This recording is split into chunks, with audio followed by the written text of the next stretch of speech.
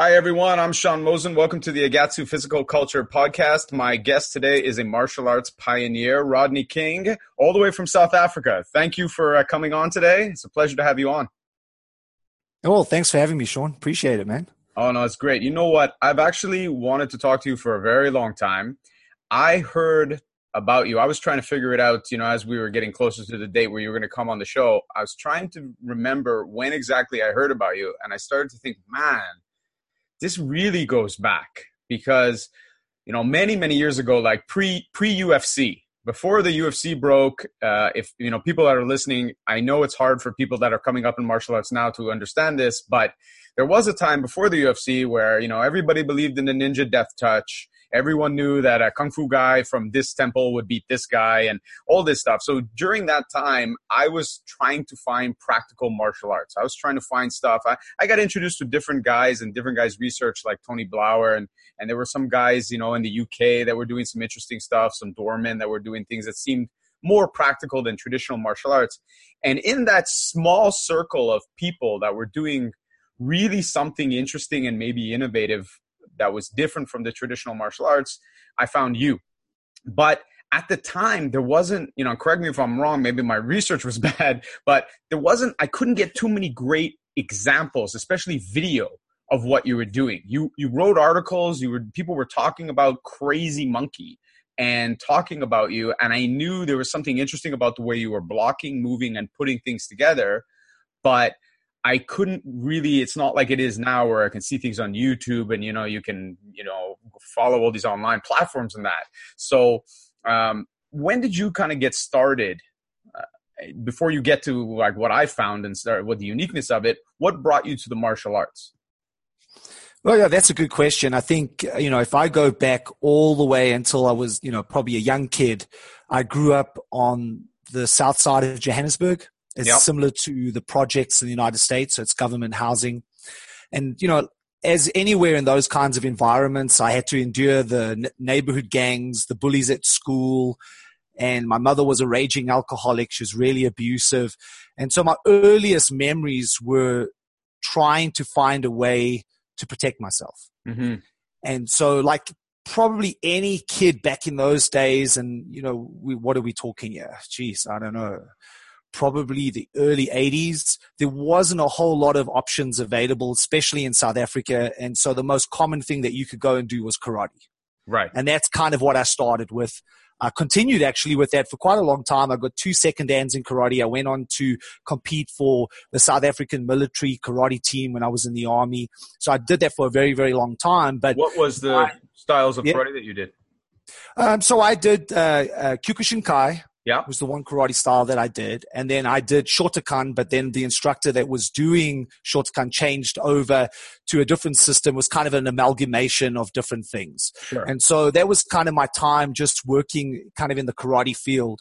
And then I think ultimately that's kind of what attracted me, right? Is that I wanted to learn how to protect myself. And the thing that really stood out for me was those old Chinese kung fu movies, right? Where you kind of saw this unassuming guy that ultimately became the hero, but initially he had no skills, he had no physicality. And through training kung fu, he became able to defend himself and ultimately was able to beat the bad guys. And so that was the thing that really attracted me. That's the reason why I wanted to get involved in martial arts, because it seemed like that was the solution. It seemed like if I went and I trained martial arts, I'd actually be able to protect myself.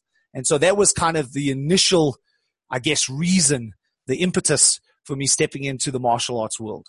Mm-hmm. And so then why not stay in karate? Did you find, what do you feel that you got from karate, and what do you feel, if you feel something was missing? Because obviously you transitioned to boxing at some point and you started looking at other things.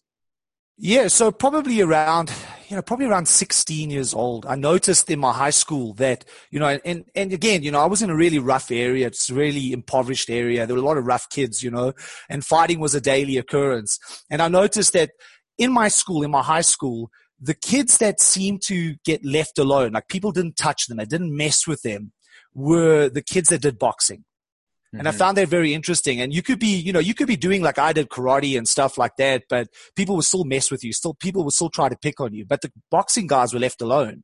And I didn't really understand that in the beginning, but then I started doing boxing and then I realized why. You know, one of the things, of course, doing boxing is that it's the contact, right? I mean, you get in there, you play the game for real. You go up against real opponents, where a lot of times, especially when I was doing kind of more the traditional karate styles, although there were some really great things in there, it tended to be a lot of emphasis on kata, and then a lot of the competitive side of it was semi-contact. Right. Yeah, You know, like and the real Kyokushinkai is rough. Like you can I did punch to the Kyokushinkai, chest, but you're not punching in the face. Yeah, but Kyokushinkai came in much later, you know, so my starting point was Shotokan. That's kind of where I was. And then I stayed with this particular instructor that, like I said, he changed over and kind of went into more of a hybrid style of karate. But for the most part, it was still kind of semi-contact. And it was really more round about the time that I started doing boxing that I started looking at more full contact karate. Right. Because I started to understand that, you know, if you want to learn how to protect yourself, you need to be actually playing the game. You actually have to get in there and you have to, in essence, you have to fight. Right. And that was the thing that attracted me to boxing. And so I started boxing probably around about 16, somewhere around then. I trained for a very long time under a very well-known coach in South Africa, has now passed away, Willie Terweel, who was a bronze medalist at I think it was the Helsinki Olympics. And went on to do pretty well in boxing and carried on boxing into my early 20s. But then I was kicked out of the house when I was about 17. So it was before my 18th birthday. My mother kicked me out of the house. She was a raging alcoholic. It came to a head. And so ultimately she basically said, get out the house and never come back. So I never finished high school. I had nowhere to go. I was sleeping on the streets. Actually, first night I remember vividly, I was sleeping on a park bench, the same park I used to play in as a kid, and also the park I used to go to escape the neighborhood, you know, gangs. And, you know, I was kind of lying there looking at the stars, you know, kind of almost like a cliche, and thinking, well, you know, my life's ended. I mean, what am I going to do? And I had no idea. And ultimately what it led me to doing was basically signing up early for the military, because back in those days in South Africa, you had to go to compulsory military service. Okay. But if you were under 18, you could go in at 17 if you were turning 18 in that year, and there weren't too many months apart from that. And I was literally about, I don't know, 6 months away from turning 18. And in order for me to do that, though, I had to get parental consent. So I actually forged my mother's signature on the forms and got into the military early. And then once I was in the army, I fought for the South African military, or at least my unit for the South African military karate team. I traveled around the country competing, which was kind of cool. But, you know, that's kind of like where I started to figure out as well that, you know, this whole idea of what it really takes to be able to defend yourself. Because I landed up in the VIP protection unit, which is the bodyguarding group. We also got training in counterinsurgents operations. And so I got to see some stuff that kind of just really, you know, solidified in my mind what it's going to take in order to actually protect yourself.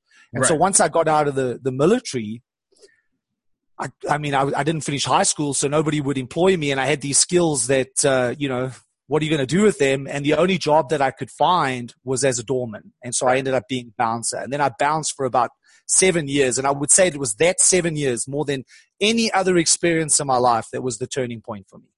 Because once I was working the door, once I was actually in the fray of interpersonal violence, so to speak, on a nightly basis, year in and year out, I really got to see what interpersonal violence is all about and what it actually takes in order to be able to achieve success in that arena. And so this is what really shaped kind of almost everything was out of necessity. As all the great things, you know, oftentimes I'll hear people say, oh, this guy made such brilliant moves to end up where he is today. And then you find out, you know, when you talk to them, it's like, well, sometimes out of necessity, they ended up going in this direction because they almost, you know, they had no choice. That was the way to survive, was to do this. And it could be in life or in business or in, you know, in their training. But so you were constantly having to use martial arts in a real way. So you were always looking to improve it. But I find what's interesting is there's a lot of people that grow up in, you know, in a tough situation, in tough neighborhoods. They find the martial arts, they find certain things because of that situation, but yet they don't end up really evolving and developing something their own. They become good at, I've known guys that, came up in a bad neighborhood and they fought with Taekwondo and they made Taekwondo work for them. They were just tough guys and they were fast and they didn't really improve upon Taekwondo and they were just like gritty guys and that's the skill set they had. But, you starting off with karate and you're going to boxing but yet you somehow still take these things and you work them. So there must have been some drive in you to refine it. Was it because you really wanted to refine it for yourself, or at some point were you teaching it to other people that forced this refinement?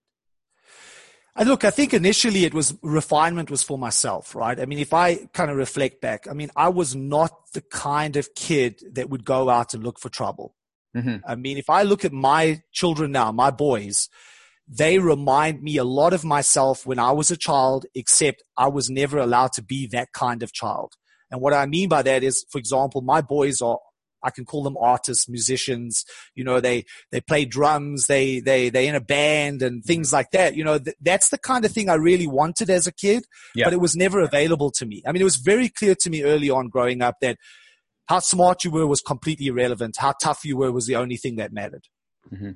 And so becoming tough was the only thing on my mind, because at the end of the day, if I wasn't able to fight back, I was just going to be basically bullied for the rest of my life. Or at least that's how it felt. Mm-hmm. And because I wasn't a fighter and because I sucked at it, really, really bad, that was probably one of the reasons why I kind of set this mission in my mind to find a way that was going to work for me. And so I went into karate, and there were things in karate that worked really well. There were a lot of things that I felt didn't work so well. Immediately once you're actually in a real fight and you have to defend yourself, I felt that a lot of the stuff that I trained in the dojo just did not come out in reality. Mm-hmm. Boxing to me was kind of almost the natural step after that, because boxing put me in a situation where I had to confront my inner fears and I had to go up against opponents that in essence were trying to knock me out. And that resembled more of a real fight to me than semi-contact karate. Right. And then, like I said, at that time, I started delving into Kyokushinkai because I realized that at least in that form of karate, it was relatively full contact, although, of course, you can't punch the person in the face. But at the end of the day, again, it resembled more closely to the fight and the reality than what I had got through my traditional training. And then even once I got out of the army, and that's an interesting story in itself. I mean, I actually ended up becoming the hand-to-hand combat instructor for my unit. So I was the guy that taught the other soldiers, unarmed combatives training. But once I got out of the army, just by chance, I met this guy and he told me about this thing called Muay Thai. I'd never heard of Muay Thai. Didn't know what it was. Mm-hmm. And he explained it to me. He showed me a few things. He was actually an exchange student from Turkey. He was out here in Johannesburg. He was at one of the universities and he showed me a few things. And then it was a light bulb moment. Right now, all of a sudden there's elbows and there's knees and there's things that I hadn't really seen before. And I thought to myself, you know what? I got to go to Thailand. I've got to get on a plane and go. I've never left the country. I was fresh out of the military, had a bit of money left over. And I thought, you know what? I'm just going to spend this money, go to Thailand, go and train. I'll figure out what I need to do when I get back. And that's what I did. And I went to Thailand for the first time. I think it was probably, if I remember correctly, I think it was 1992, 93, somewhere around there. And I spent 3 months in Thailand, in Rayong, in a province, it's about 2 hours drive from Bangkok. And I spent 3 months in a Muay Thai camp, just training Muay Thai. And then came back and delved in anything and everything that I could find. It didn't matter what it was. I did some full contact stick fighting. I did a whole bunch of different things that I don't necessarily talk about, and I don't put it up on a bio up on my site, but I've done tons of stuff. And ultimately what I was looking for all the time was a far more intelligent way to work the fighting skills in interpersonal violence, at least for a kind of person like me that I didn't see myself as a natural born fighter. Because I believe that there are people like that. I mean, when I was growing up, it was quite evident that there were people that were very, very skilled at violence. They were very good at it. It was almost like it was their calling. I just wasn't one of those guys. I wasn't one of those kids. And so once I got into bouncing, that was really the massive light bulb moments. Because for the first 2 years, I was really just trying to survive there. I mean, just, you think you know what fighting is, but it's completely different in the dojo or even in a boxing ring. And now suddenly you find yourself in an environment where a lot of the times you're dealing with multiple opponents. Mm-hmm. And now all of a sudden, you're not just dealing with multiple opponents, now you're dealing with weapons. So it's a whole lot of other stuff being thrown into this experience. And so it was those several years that really started creating my ideas around what ultimately became Crazy Monkey Defense. So it was kind of like the laboratory where everything, you're constantly testing and refining and then having all these experiences that are true, that are outside of the dojo, outside off the mat, and they're refining. Yeah, absolutely. It was the lab. But I mean, I guess sometimes it's really difficult to talk about that period. I don't know if that makes sense, because like one of the things I don't like to do is I don't like to glorify violence. I don't like to talk about it in a way that it seems like it's some kind of romantic thing, that it's for sure. And especially look in this kind of like in the martial arts, people who market martial arts usually do it in one of, two ways, because let's face it, these ways are very successful. You are either the super secret clan member who's the grandmaster, who's been handed down from blah, blah, blah, blah, blah, and you have all the secrets, or you're the biggest badass in the world, and you market what a badass you are by just sitting there talking about, I've had, 500 street fights, and I've had this, and I've had that. But on the other hand, when somebody has had experience give credibility. The Gracies, I know you do jujitsu, you teach jujitsu. The Gracies became the Gracies because of experience, and that experience shaped their martial art. So it's important to understand that experience, and it's important to hear about it and know that it's a thing, and that's where it comes from. So it's also important, like you said, it's great that you talk about it in a certain way, that you're not trying to glorify it, and everything that you're teaching is to help people to deal with violence, not to perpetuate it. So, I can understand not wanting to kind of talk about it in the way that it's like, hey, it's so great, I had so many encounters as a doorman. But on the other hand, that shaped what you do, and what you do is very different. And I've read online sometimes people describing what you do, and I think at least from my limited perspective, they're very off base, because they will look and see, for people that are listening that maybe haven't seen when we're talking about Crazy Monkey, you might see video clips and see, Rodney covering his head, and he's kind of shelling, and he's maybe doing something that you've seen similar in another martial art or in boxing or as a defense, but it is not the same thing, because the way you put it together and the way you explain it is very different than anything I've seen. So, like, yes, I have seen, even jiu-jitsu instructors say, hey, a guy throws a hook, you can throw the hand up like this, you can shoot in, you can take him down. That's great, but that is not the same thing. That is just a flash moment that they're teaching in a possible encounter. The way you approach it is you have thought out how to use this as a platform to staying safe at different ranges, and how to engage and disengage with somebody at different ranges using it. That's very different than someone saying, oh, I've seen that move before. It's like, well, the move doesn't matter. I've seen people cover their head that way, but I've not ever heard anybody explain it the way you do.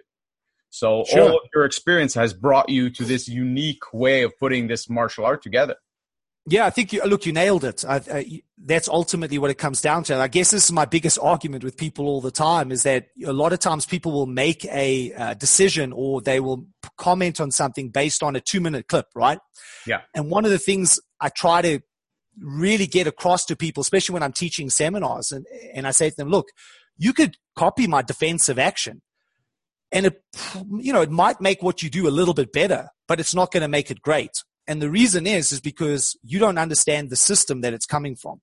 Yeah. I've actually taken the time to actually develop a system where I'm talking about, okay, when I'm at the outside, I'm doing this. When I'm in the mid-range, I'm doing this. When I'm in close quarter, I'm doing this. And there are specific strategies and tactics that are required in order to make it work. So for example, right, if we just talk about just the baseline Crazy Monkey defense, which I actually call CM1 defense, because there's different kinds of defense. It's not just only one kind of defensive action. Right. It depends on where I am. But that defensive action doesn't work that well unless I understand the fighting platform that it's supposed to be delivered from. unless I know the striking way and the application of strikes that are different to how other people do it, which we call diving board strikes, and the reason behind it. And all of this doesn't come out of a competitive environment. This is what people need to understand, is I honed those ideas, these skills, obviously coming up as a child and being in violent areas, but definitely in those several years of working the door. I think sometimes people kind of almost, I guess, equate working the door to other parts of the world where, you know, you've got to register with the local police and things like that. And it's highly structured and there's an oversight to it. Bouncing in South Africa, especially in those days, was like the Wild West. Mm-hmm. You know, there were firms, basically. Everybody had a firm. You belonged to a firm, and fighting was an every night occurrence. And it wouldn't be uncommon to have 2 or 3 fights in a night. And there were people that even went out specifically. That was their thing. That's what they got a high on, to actually go out and look for a fight. That was their night out. And this would be a common thing. And in those experiences and realizing what I did is where the Crazy Monkey Defense system originated from. So it's a system. It's not just only defensive action. Yeah, and I think it's hard with the internet because people, they're very quick to make a judgment, like you said, off of a clip. And I used to do color commentary for TKO here in Canada. So, you know, like the fighting organization that Georges St. Pierre and Pat Cote and all these guys came out of. And I remember seeing it, years ago, some guys that were using very similar blocking, especially, similar to kind of the Crazy Monkey one, right? Defense. But they would not use the same, like you said, they wouldn't use the same platform. They were using the idea of covering the head in a similar way at that distance. But then the hands would go back. They didn't have the hunchback stance.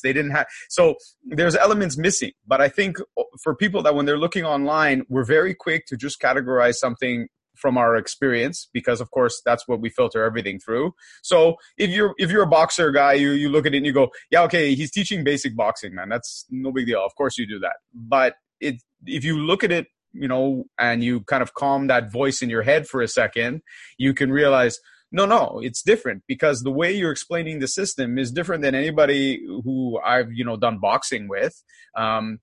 And you can see the same thing when you look at certain people who are doing jiu-jitsu. You can take 10 jiu-jitsu teachers and they're all doing jiu-jitsu. And it's like, yeah, okay, if you just come in the room when they're finishing the armbar looks pretty much the same for all 10 of them. But how they get to the armbar is not the same. And that's really what's going to help somebody and make the difference whether you can apply it or you can't apply it. So if somebody looks at your platform and says, oh, I've seen a block like that, well, you're missing the whole thing. You're missing everything, the reason that I have now more familiarity with it is because I don't know when you started to put things online, but you recently put up something online that caught my attention, and it was a bare knuckle boxing.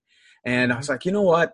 Man, I've been wanting to see something. And for everybody listening, Rodney didn't give me this because I was getting on the show. I bought this, and you should buy it too, because it's worth it. And everyone who knows me also knows I wouldn't say anything nice about something, especially in the martial arts or fitness, that I didn't like just because someone's on the show. So if I'm saying something nice, it's because I believe it.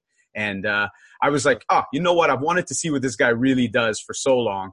I'm going to get this unit. If it sucks, whatever, it's the cost of going out for dinner, with my girlfriend. It won't be the end of the world. If it's great, well, then maybe it changes my martial arts forever. So that's totally worth it. So I get it.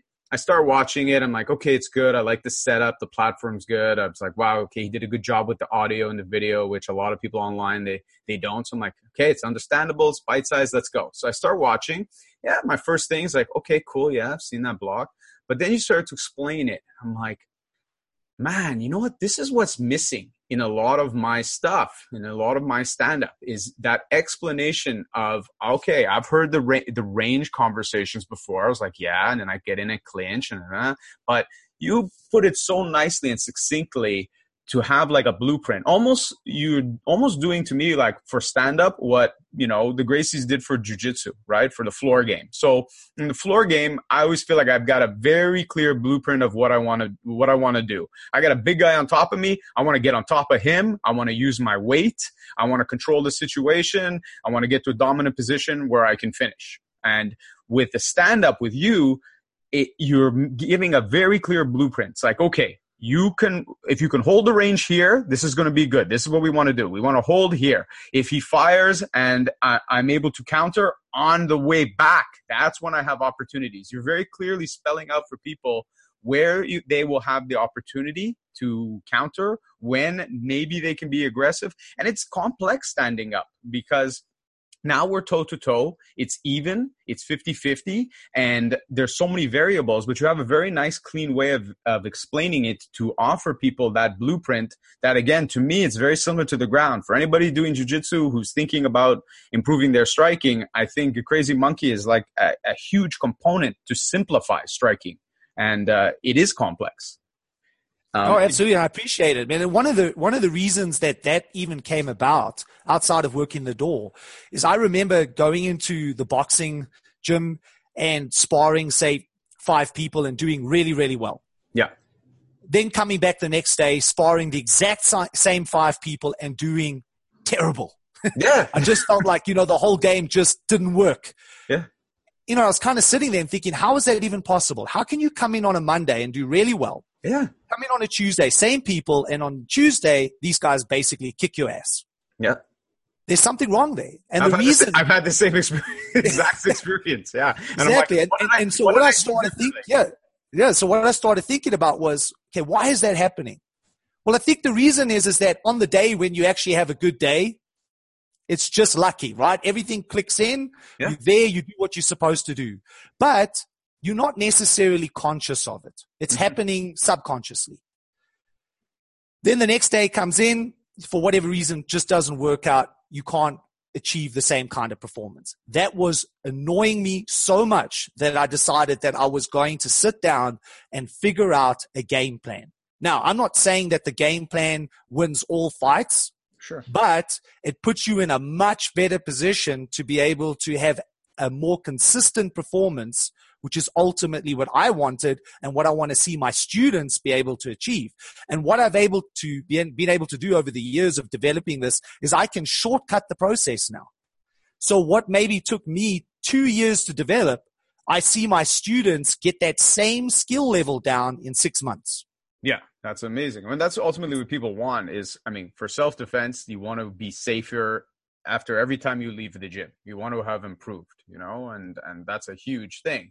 And also, I think for, like you said, even for the enjoyment of just the training, to know that there's a consistency, that there's a blueprint, that it's not random. It's there are things, if it's not going great, specifically what you can work on. It's like, oh, well, you're getting sucked in. You're not controlling the distance. You're not controlling your range today. That's what went wrong. Knowing what it is you need to work on makes a huge difference in the amount of enjoyment somebody can have training, and also in how effective they're going to be. Sure. And that's huge. And also, look, at the same time, it needs to be intelligent. And so this is one of the things that I really try to push really hard. And what do I mean by that? Well, what I see typically when people do stand up, it's almost like a battle of nutrition. It's a battle of who take the most punishment. I don't understand that. Why do you want to take punishment if there's no need to take punishment?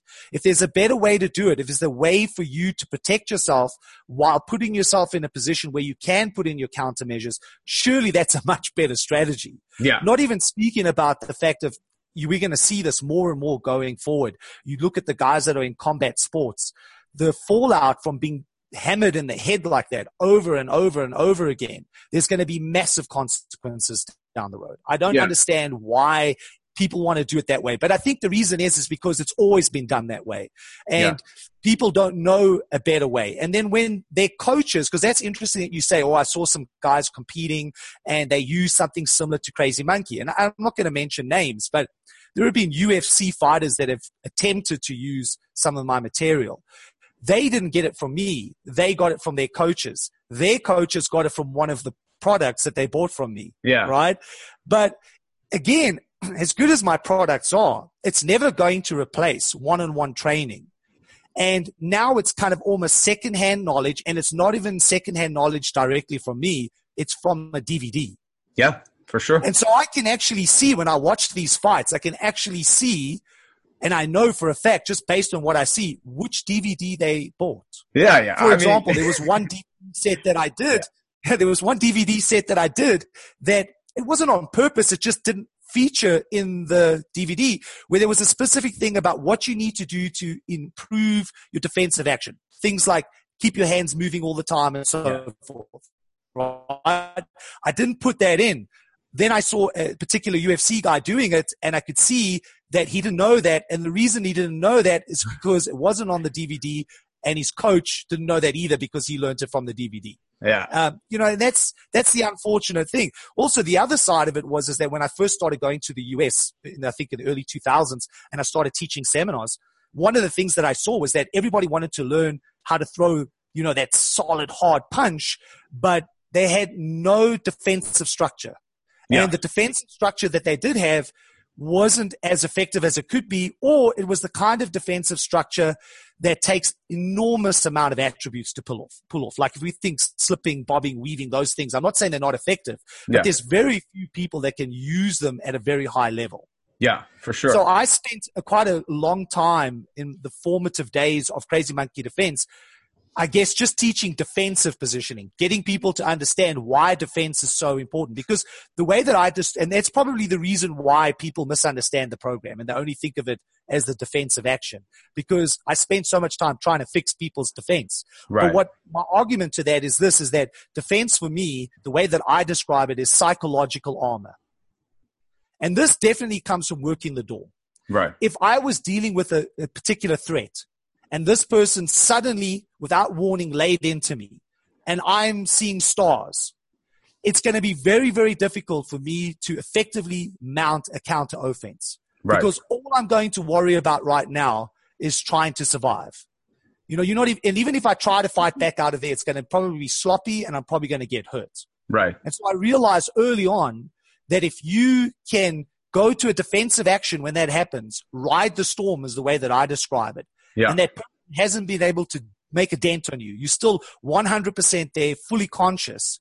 Your psychological armor increases because you start saying to yourself, I'm still in the fight. Yeah, and his is going to switch. He changes gears from, I'm going to sucker this guy, I'm going to take this guy out, to, holy shit, I just threw everything I have at this guy, and he's still in front of me, he's still moving. Oh, crap, I hope he doesn't fire anything back at me, because if that's how hard he is to put away, I'm in for a big, a long night. So it's exactly that. I can't tell you how many fights I got involved in working the door where you're in a situation where somebody's in front of you.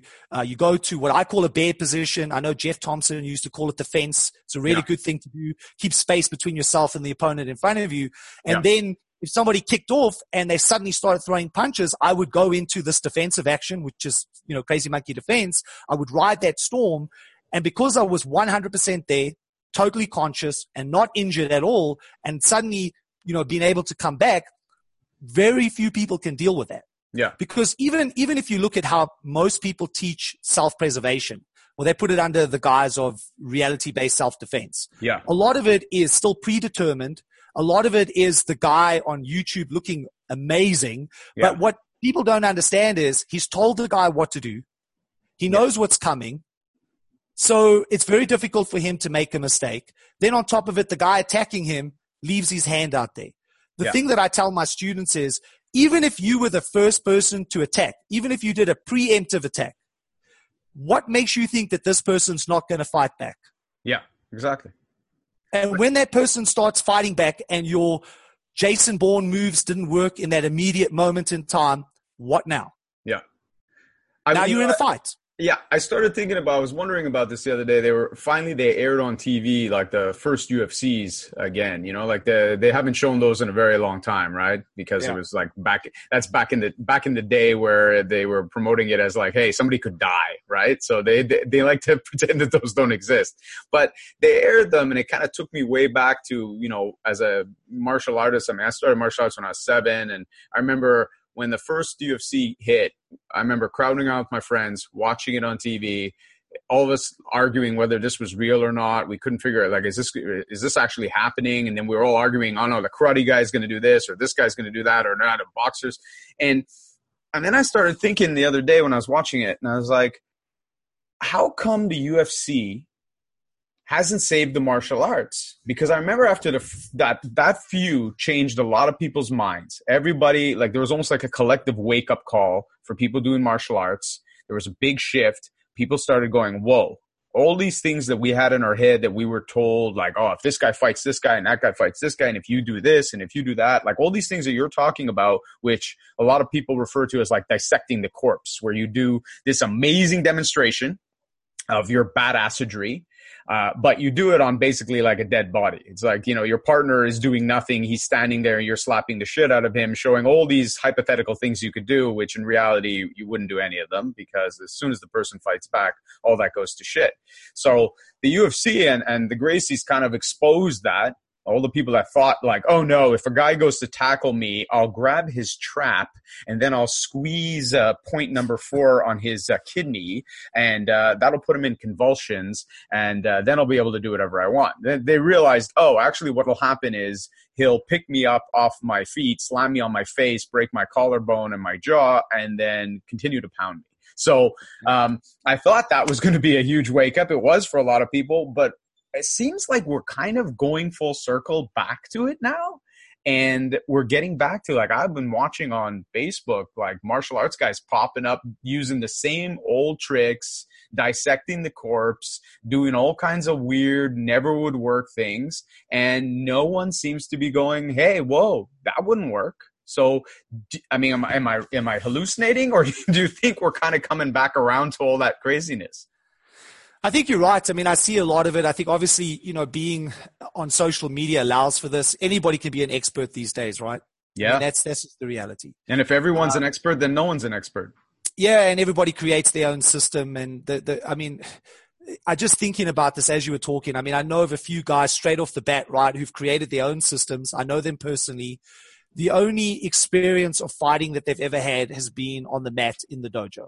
Yeah. They've never actually fought a single time of any real substance out on the street. And if they have, it probably was on a playground when they were a kid. Yeah. You know, they haven't been in sustained violence day in and day out. I think part of the problem here is it's quite complex. I think one is very much now MMA is seen as a sport. Yes. I mean, that's kind of how it's situated. And that allows these guys to then say rubbish like, well, that's a sport and we train for the street. Yeah. And the street is not the same as sport. Because on the street, you know, there's no rules. There's no time limit. This is the kind of reasoning that they give. Right. It's kind of interesting. A lot of the guys that say that are the guys that never do any kind of contact sparring too. Yeah. Well, yeah, so because they would be exposed, you know, like they're straight away, right? If somebody stepped up and said, dude, stop demonstrating your Jason Bourne stuff and show me right now that particular sequence that you did against a resisting opponent. Yeah. We're not, even if you know exactly what I'm going to do, I'm going to give you the exact thing you asked for before, but with one exception, I'm going to fight back. Yeah. The entire thing would completely erode instantly and fall apart. Yeah. And so there's that one thing. I think the other thing is that the people that this is peddled to oftentimes, and this is something that isn't talked about. It's kind of interesting, and people could go and do their own kind of, I guess, their own research on this. I always find it interesting that most of these reality-based self-defense schools tend to be in the middle, upper-class neighborhoods of the world. Mm-hmm. They're not in the barrios. They're not in the favelas. They're not in Soweto, in the townships. They're not in war zones. Yeah. Right? You don't see these schools on every street corner in Afghanistan. Yeah. Well, that's kind of interesting, right? So the market that they are peddling this to are people that do not see violence on a daily basis. They might hear about it, they might read about it, but they're never engaged in it. Right. The closest thing that they know about violence is what they see on the movies on a Hollywood, you know, a Hollywood scene, like the Jason Bourne. Yeah. That's kind of their mindset of what it is. And the human brain is actually hooked up to seek out patterns. That's what it does. And so if somebody comes to you and they go, I have this 7-step to excellence, 7-step to learning how to protect yourself, and I show you a 7-step sequence, the human brain goes, wow, okay, that's cool. And that must be the answer. Because the human brain actually doesn't like chaos. No. It doesn't like resistance. Yeah. It doesn't like failure. Yeah. That's why people try to avoid that as best as they can. Yeah. And so they're marketing to people in a way that speaks to them that they like it. It lights them up. They think It's this must be the reassuring, art. right? It's Yeah. completely reassuring. And I think actually Reassuring. what you just described for people listening that they aren't maybe martial artists, you just described how every fitness guru sells their system. Because what they do is, like, look, learning to do a one-arm handstand is chaos. There are so many variables, and you don't want to hear, well, maybe, like, should I do this? Well, maybe. Like we always joke in what I teach, the answer, our mantra should be, maybe it depends. But, people don't like to hear maybe it depends. They want to hear, listen, if you want to do a one-arm handstand, this is what you do. You do this. Once you get to be able to do this for a certain number of repetitions, then you go to this. Once you can do that for a certain number of repetitions, then you do this, then you do this. It seems very linear. And they present to you like a system of, this is how you accomplish your calisthenics goals or your gymnastics goals. But things are not linear. It just doesn't work like that. Nothing works like that. There's variables, and you need somebody with experience to help you understand those variables and give you some feedback and give you some guidance, and then you can make your way through it, right, from their experience, because they've been there before. Like you said, like these guys teaching have never been there, and maybe I haven't really thought about it, but I think there's a lot to what you're saying about. It's almost like those systems become very popular in areas where you can simulate violence, and it's almost enjoyable to go and pretend, to take a gun off a guy, to feel like, hey man, I could take this knife off you and smack your face, without having to really put that to the test to any degree, just to have that feeling about it. And to some degree, which is really sad, like I took some time off of jiu-jitsu. When I started jiu-jitsu in Canada, there were no jiu-jitsu clubs. So it was right at the beginning, you had to travel. And it was back in the dark ages where, people defended the belt. Like if you rolled with a blue belt was, first of all, a machine. They were incredible. Yeah. If you actually saw a purple belt was like a unicorn. They were, if you've told somebody you rolled with a purple belt, they were like, bullshit, man. Where did you meet a purple belt? And they were like gods. They were incredible. And, but they would smash you. It wasn't like now, like where it's so civilized and, it's like, oh yeah, man, I'm just working on my cross side defense. I'll let you pass. It's like, no, they murdered you. But, when I came back to jiu-jitsu and went around to different schools and started like playing around a bit again, I was mystified, not just about the changes, but also about some of the things that people seem not to know or do anymore. And a lot of the fight was taken out of the jiu-jitsu. I think like a lot of good things changed. Like I think there were certain things that definitely made jiu-jitsu more accessible. And like you said before too, a lot of people got hurt in the early days because it was too meathead. It was too rough, and who wants that? Who wants to hurt their neck, their shoulders? How many knees have been sacrificed at the jiu-jitsu altar? But they also seem to have lost, like jiu-jitsu was so badass because you could actually use it in a fight. And now there's guys doing stuff where I think in 10 years, it's going to be hard to find a Brazilian jiu-jitsu black belt that knows how to fight. Like, it's not. Yeah, I think you're absolutely right. I mean, I'm not sure when you started jiu-jitsu in Canada. When was it? What was it? I got like a zero. I always tell people, I always joke because I work on weekends and my life is so upside down with traveling that I have no sense of time. Like I'll literally tell my girlfriend about something that I think happened a year ago, and she'll be like, "Sean, that was like 6 years ago," but that's cute that you think that was a year ago. I just realized I have gray hair the other day. I was traveling to Hong Kong to teach, and I looked in the bathroom mirror. Maybe I don't have mirrors in my house. I went back to the seat and I told Sarah, I'm like, I have gray hair. She laughed. She's like, you've had gray hair for years. So I started, basically I saw that first UFC. So I saw that UFC. I was a black belt in karate. I was teaching. I saw the UFC. I kind of freaked out. I was like, I gotta learn this. I gotta, kind of like your reaction to, seeing Muay Thai and working in the clinch, right? Yeah. It's like, I got to learn this. I learned some wrestling and some boxing from my karate teacher because he was a cop. He had been a cop. So he always kind of had more of a pragmatic and practical sense about, what fighting was. And, so right around that time, I remember they had like one VHS tape that came out. So we had guys where we got the VHS. Nobody could afford to get it. So we had to like collectively get it. And, it stayed at one guy's house. We would book time on a squash court. And we had no mats, so we would just reserve the time at the YMCA for the squash court, and we would go in and beat the shit out of each other trying to figure out the jiu-jitsu from the VHS. And then I went down to the States and I took a seminar with Royce, and and then shortly after that, guys, blue belts started teaching in different areas and people started to spread out. So it was right around when it kind of kicked off with the UFC. That's right around when I started. But back then in those days, especially once we got like some purple belts and some guys in Canada that knew what they were kind of doing, things were just, I remember defending a shoot, and there was a purple belt there who had been teaching me, and one of the fighters was taking me down. He took me down off a double leg twice. And the guy who was teaching me, his name was Mark Colangelo, and Mark was just sitting there. He had just finished rolling, and he goes, "If he takes you down one more time, I'm going to get up and punch you in the face." And I was like, okay then. So sprawl, that's what you're saying. I'm highly motivated to sprawl. Gotcha. So that's very different than what's going on now, Yeah, I think in a very similar way, our stories are parallel. I mean, I saw the first UFC. My attitude to it was, this is real. I can see it's real.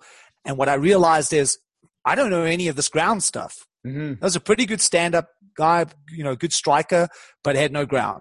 And so I immediately started trying to find a way to learn. And when I started, basically back in the day in South Africa, there were no people in the country doing jiu-jitsu except for one guy in Cape Town. And myself, we were the only people. I mean, ultimately I became South Africa's first Brazilian jiu-jitsu black belt. But my kind of first initial attraction to jiu-jitsu was exactly what you're talking about. I mean, back in those days, there were no competitions and things like that, or definitely nothing in South Africa. It didn't exist. Yeah. And my only reason for learning jiu-jitsu was, I want to incorporate this into my game.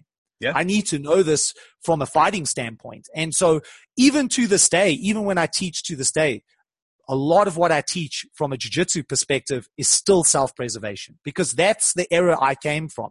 I know a lot of times people call it old school. Oh, those guys do old school jiu-jitsu. It's kind of funny to hear that, right? But that to me is really important. I mean, ultimately Brazilian jiu-jitsu was and is a martial art.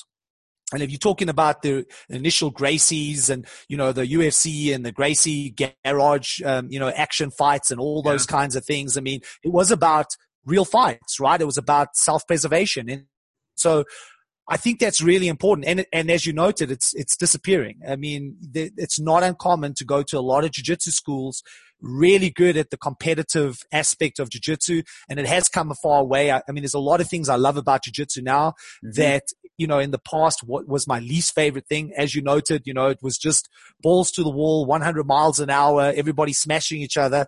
Now there's a lot more civility. There's a lot more kind of understanding of playing the game and having fun. So you don't have those kinds of experiences. But one of the crucial elements of jiu-jitsu is disappearing. And that's the ability to apply your jiu-jitsu skill in a self-preservation environment. And there are a lot of things that you can do in competitive jiu-jitsu which would get you seriously, seriously injured in a street fight. Yeah, and one thing that freaks me out that I've always disagreed with people is, people will tell me there's guys, they love to play, let's say deep half or something like that, where that'd be great. I could sit back and elbow you in the face all day. If we're doing that in a real fight, and they'll go, yeah, but I wouldn't do that in a fight. It's like, yes, you would, because you train that every day. Every morning you come to jiu-jitsu, or every night you're training jiu-jitsu, and you're training those kind of moves. You're making that part of who you are and the choices that you make. So you can't tell me that when the pressure is on, you're not going to instantly fall back into one of those moves. You can't say, oh no, I just wouldn't do that in a fight. I do that when I'm playing jiu-jitsu, but if I was fighting, I would be very different. It's like, no, you wouldn't be. You're training a certain way. It's becoming a habit. It's very hard to make a habit out of, doing these moves. And you're doing that. You're accomplishing that. So you won't be able to switch back and forth. And I think a lot of people are kind of, they fool themselves into thinking that they can train one way, but when it came to a real fight, that they would be able to just switch back and forth. I don't think it works like that, or at least from my experience, it doesn't. No, I agree with you. Of course, I mean, obviously with that said, right, if I had a choice and somebody came to me and said, hey, what should I go and train? for self-preservation, Yeah. one of the things I would say is go do jiu-jitsu, right? Yeah. I mean, because at least having jiu-jitsu is better than most of the other stuff that's out there. And I think that's also another thing that comes up quite a lot, especially in that reality-based self-defense sphere, is that they'll say, oh, those guys do sport, right? I mean, what they don't really understand is that there are things in the role or in sparring that you develop that you can't develop anywhere else. You're not going to develop in a drill, in a self-defense kind of drill. Only in sparring do you develop these things. Things like timing, distancing, tenacity, grit, the ability to take a punch, to give a punch, those kinds of things. I mean, as much as I would like people to be able to defend every shot that comes in, the reality is you're going to get hit. Yeah. And it's how you attach to that hit in that moment when it happens that's going to determine what you're going to do next. And so unless you're actually battle testing this material, you're never going to know how to apply it in a similar kind of environment. Of course, there's only so far or so close we can get to reality through training in sparring, but it's better than nothing, right? And it's closer to the reality than doing a demonstration, having a guy who's basically compliant. Because even if the guy attacks me, if he attacks me and he holds his hand out there and he doesn't do anything else after my initial counter offense, he's being compliant. That's not reality. Everybody's going to fight back. I'm going to fight back. If I'm talking to somebody and suddenly he decides he's going to preempt me with a strike and he doesn't immediately take me out, I'm coming back. But now I'm coming back with everything I have. And you better be prepared to deal with that. And most people are not going to be prepared to deal with that unless they train in a combat sports environment because they've had those experiences. Yeah, and they've dealt with people resisting over and over every day, right? That's still the beauty of jiu-jitsu. I mean, that's why my kids do it. I put my kids in it because, again, like you said, it's not perfect, but I like to see them there and also sometimes failing, getting caught, really not being able to overcome the other person, and then having to deal with that failure and know, like, man, I couldn't do it today. And that's a great growth for them. That's a great learning experience. And then also having the opposite where they were like almost getting crushed. Nothing was going right. All of a sudden, I see my daughter turn something around. She sweeps somebody, get on top of them, and then she's controlling the situation. And that's great because, again, it's real. Yes, it's not a full-on fight, but yeah, that person was really resisting. That person did not want to go over, and she used her technique, and she was determined, and she had that grit, to push through and to change things around. And that carries over to life. So that's a great thing. Yeah, sure. I mean, if you're not failing, if you don't have that failure experience, you are setting yourself up for the ultimate failure. If we're talking about self-preservation, because when things don't go right in that environment, in the real world, in a real interpersonal violent encounter, when they're not going right, you're not going to be able to recover. You're not going to be able to be adaptable. You're not going to be able to come back because you've only ever trained success. You've only ever trained that you are winning. And, anybody that does jiu-jitsu or boxing or any of those combat sports knows that the greatest teachers that they have is when they fail. That's the greatest teaching moment because that gives you the opportunity to now develop the skills that you need to develop so it doesn't happen again. And that's why it's so powerful to train martial arts. Versus a successful person, there's no way that you can ever develop that. Yeah, and that's what's so great about training martial arts. Even somebody who's not, like, they say, well, listen, I don't live in a violent neighborhood. I'm not violent. I'm not this. I'm not that. It's like, listen, even if you never get into a fight in your life, that's great. You're very fortunate, but you could benefit so greatly from this kind of training and from spending time doing something like this because it does give you that. It gives you that tenacity. It gives you that. It sharpens the will. It sharpens the focus. It gives you some introspection into, who you really are. There's so many great things that can come of it that's why I like to, talk to martial artists, not just, people that are in the fitness world, because I'm always kind of amazed when I have, trainers that will come to my seminars around the world and look, some of these guys and girls, they look like they're carved out of stone. They're incredibly conditioned human beings. They're very interested in physical culture. They can do amazing things with their bodies. And yet they don't know the first thing about defending themselves. And every other living thing has some sort of, ability to defend itself. I mean, a plant can defend itself, and yet some of these people, they have nothing, that to me, it is a huge disconnect. It doesn't make sense. And when people ask me, what do you teach? I like to tell them, I hate that the word lately. Everybody's become a movement teacher. I don't know really what the hell that is. I like to tell people I teach physical competency. And that's just physical competency across the board. That's not the sexiest sounding thing, but I think at the bare minimum, human beings should be physically competent. If you're walking and you encounter a fence, you should be able to navigate your way over, around, under, whatever the case may be. You should be a competent human being moving through the world. And because one, you'll enjoy your life more. Two, you'll have more success. And part of physical competency is knowing how to handle yourself. You won't win every fight. You won't win everything. But if you know how to handle yourself, I mean, every other animal can. Every other animal has something that it can mount as a defense. And if you're going to walk around looking like you have the body of a Ferrari, you should be able to perform like one in all facets, you know? Sure. Yeah, absolutely. I agree. I think it's important. And I think like when I expose sometimes fitness people to martial arts, they kind of like their eyes light up at first, you know, they don't want to do it. But then when they first do it, they're like, this is kind of like a great expression of all this physicality I've been developing. And I think that's an amazing thing. It's an amazing gift to give people, especially if they're going to do it. Why not do it also in a way that's real, that can really help them? Like, you know, like you said, man, the sports stuff is really cool. There's some great things. And I think you wrote in one of your blogs, you know, that it would be great if more fighters were using, you know, Crazy Monkey. That would be, of course, very cool. But ultimately, you want to make sure people are using this and it's benefiting them to defend themselves in real situations, you know? And so to me, it's like if someone's going to train, you're going to get all the side benefits no matter what training you do. So that's great.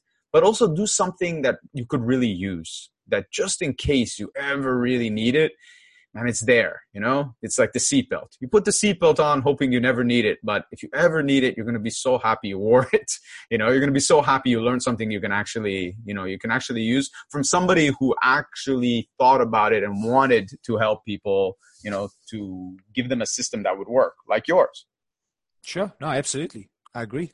For people that are listening now, they're getting kind of interested. I mentioned the online thing. You have a few different online mods that people can take a look at. I think really like even the bare knuckle one sounds like really kind of like, you know, like hardcore or whatever, but it's not. I think it's accessible. You lay it out in a way where it's just, hey, it's bare knuckle because we're not talking about boxing gloves, right? Because boxing gloves are going to change the game.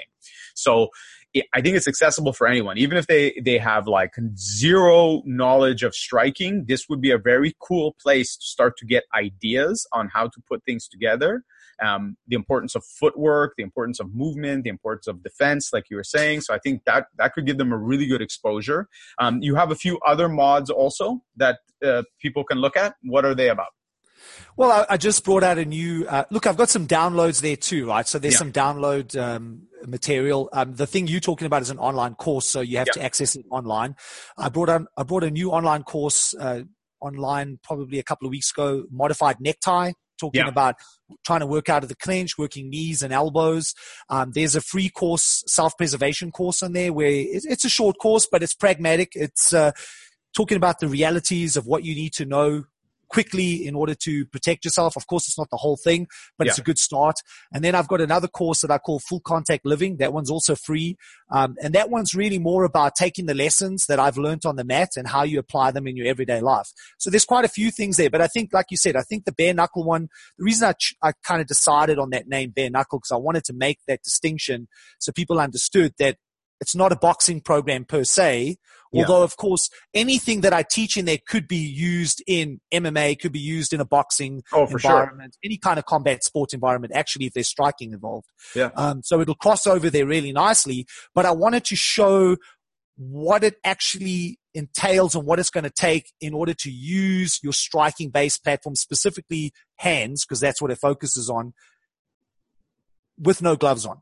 And that really is where that comes from, is from all those time spent outside the door. Because pretty much everything that I do in that course are things that I've used at some point on that 7-year journey when I've had to deal with people in interpersonal violence. And it's so nicely laid out. Like really, it's really clear. I'll finish a video, and I like the length also. The length of time you have in the videos is really kind of perfect, you know, because you manage to, in a concise way, get the information across.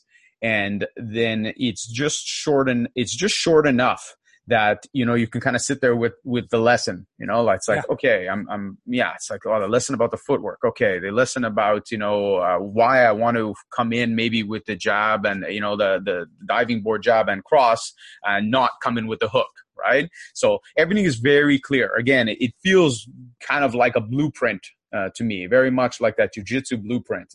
I think even for a beginner, it's such a sensible place for them to start and to get exposed to striking. And if it's somebody who's been striking for a while, they may have the tools. They may, like you even say it when you're talking about the initial stance. You're like, you know, I know, even if you feel like you know this, still please listen. And so as soon as you said that, I kind of laughed, because of course I was thinking, okay, so now what is it I'm going to think I know? And then you start and I'm like, okay, yeah, so I think I know this. And then you kept talking and I'm like, okay, but yeah, I don't do that. I'm actually doing what he's saying not to do. That's probably what I do. So, all right, how would it be different if I do what Rodney's saying? And then I started to kind of play around with it, and I was like, yeah, okay, he's right. It was different. It's not what I'm doing. And I think it's hard for people. That's part of the hard thing with the way that, you know, all these things go. Like, it's amazing. We have something now that we didn't have years ago. I wouldn't have been able to see you do this. I would have had to just go to a seminar. I would have been so motivated. I jump on a plane and go to a seminar, which is also great because nothing's going to replace that. These don't replace it. But I think this, if someone looks at it the right way, meaning if they look at it really, truly with an open mind, and when you tell them, like, okay, I know you think you know these moves, take a look at them again and listen to what I'm saying. I think even a very experienced striker, if they watch those videos and they're honest with themselves, they're going to realize when they're done watching them that that's not what they're doing, that they in fact don't know or aren't doing what you're doing. The way you put it together is different. And I get why somebody can see a 2-minute clip and think they know this, but, you know, I am no problem admitting that, no, this is not at all what I was doing. And this way is better. There's no question. No, and look, I totally appreciate that, right? But I think you're right. I think it's a really good course for people to start off on, especially if they want to have the experience of what do I actually teach from a boxing-based platform. Yeah. Obviously, like I said, it's bare knuckles, so it's without the gloves on. It's a good start. It goes through the formative structure. One of the important things that I've tried to do with these courses is make them organic. And so if I get feedback from people and they say, hey, that video was really good, but maybe you can go into more depth on this specific thing that you noted, I'm going to continue to add to the course. So I'm not sure when you joined up for the course, I don't know if you've noticed that, but I've been adding more and more to it all the time. There's still another section going to be coming online on that course where I'm going to start talking about how do you actually fight out of the clinch? How do you fight out of a close quarter position with those strikes? So that's going to be coming on board. And my goal is to continuously develop the courses based on feedback from the people that have taken them. Yeah, that's great. No, I mean, it's amazing. I think that's such a great thing for people. And apart from the course, like doing the online stuff, which is great, I think just to kind of whet people's appetites and to give them the idea, because nothing really does replace the one-on-one. And I know you travel quite a bit. You're constantly traveling around the world giving seminars. What's the easiest place for people to find where you have a seminar date coming up, where you're going to be, and where they can get to actually train with you in person? I think what they should do, the easiest thing is if they go onto Facebook and they just search for the Crazy Monkey fan page. Yep. It'll come up and they can just join. It's free. Yep. Join that. And then on that fan page, right at the top of the page, there's a sticky. And on that sticky is all the seminars that I'm doing. And obviously I keep updating it, you know, as the year goes on, because, you know, new things keep coming in all the time. For example, I'm going to be in August. I've got my annual training camp in Malaysia. Then in September, I'm going to be in Norway. I'm likely going to be in the UK. Then I'm back home. I've got some special force operators coming down to do some close quarter work with me and work some of the self-preservation material. And then we've got another camp in Portugal in December and one in Thailand in the same month. So there's lots of things happening. And the best place to find them, like I said, is do a search for Crazy Monkey fan page, and that'll come up on Facebook, and then they can just join from there.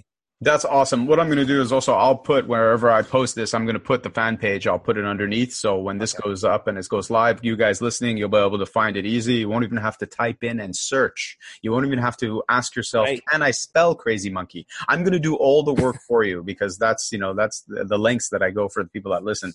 I just want to thank you, Rodney, so much for coming on. It really was a pleasure. And, I think, as things kind of go on, the world's become smaller and people have been able to get access to more information. But as I like to tell my students, unfortunately, even though we have access to more information, I don't think we're necessarily using it in a great way. And I don't see by and large that people are getting smarter from the access. We're getting exposed to a lot of things and it's getting harder for people to know what's good and what's not. And the example you gave with some MMA fighters is they're learning second, third, and fourth hand from somebody that only learned from a video. The depth of knowledge is not there. The depth of experience is not there in these cases, and you can tell when somebody has experience like yourself, when you ask them a question, you can hear a lifetime behind the answer.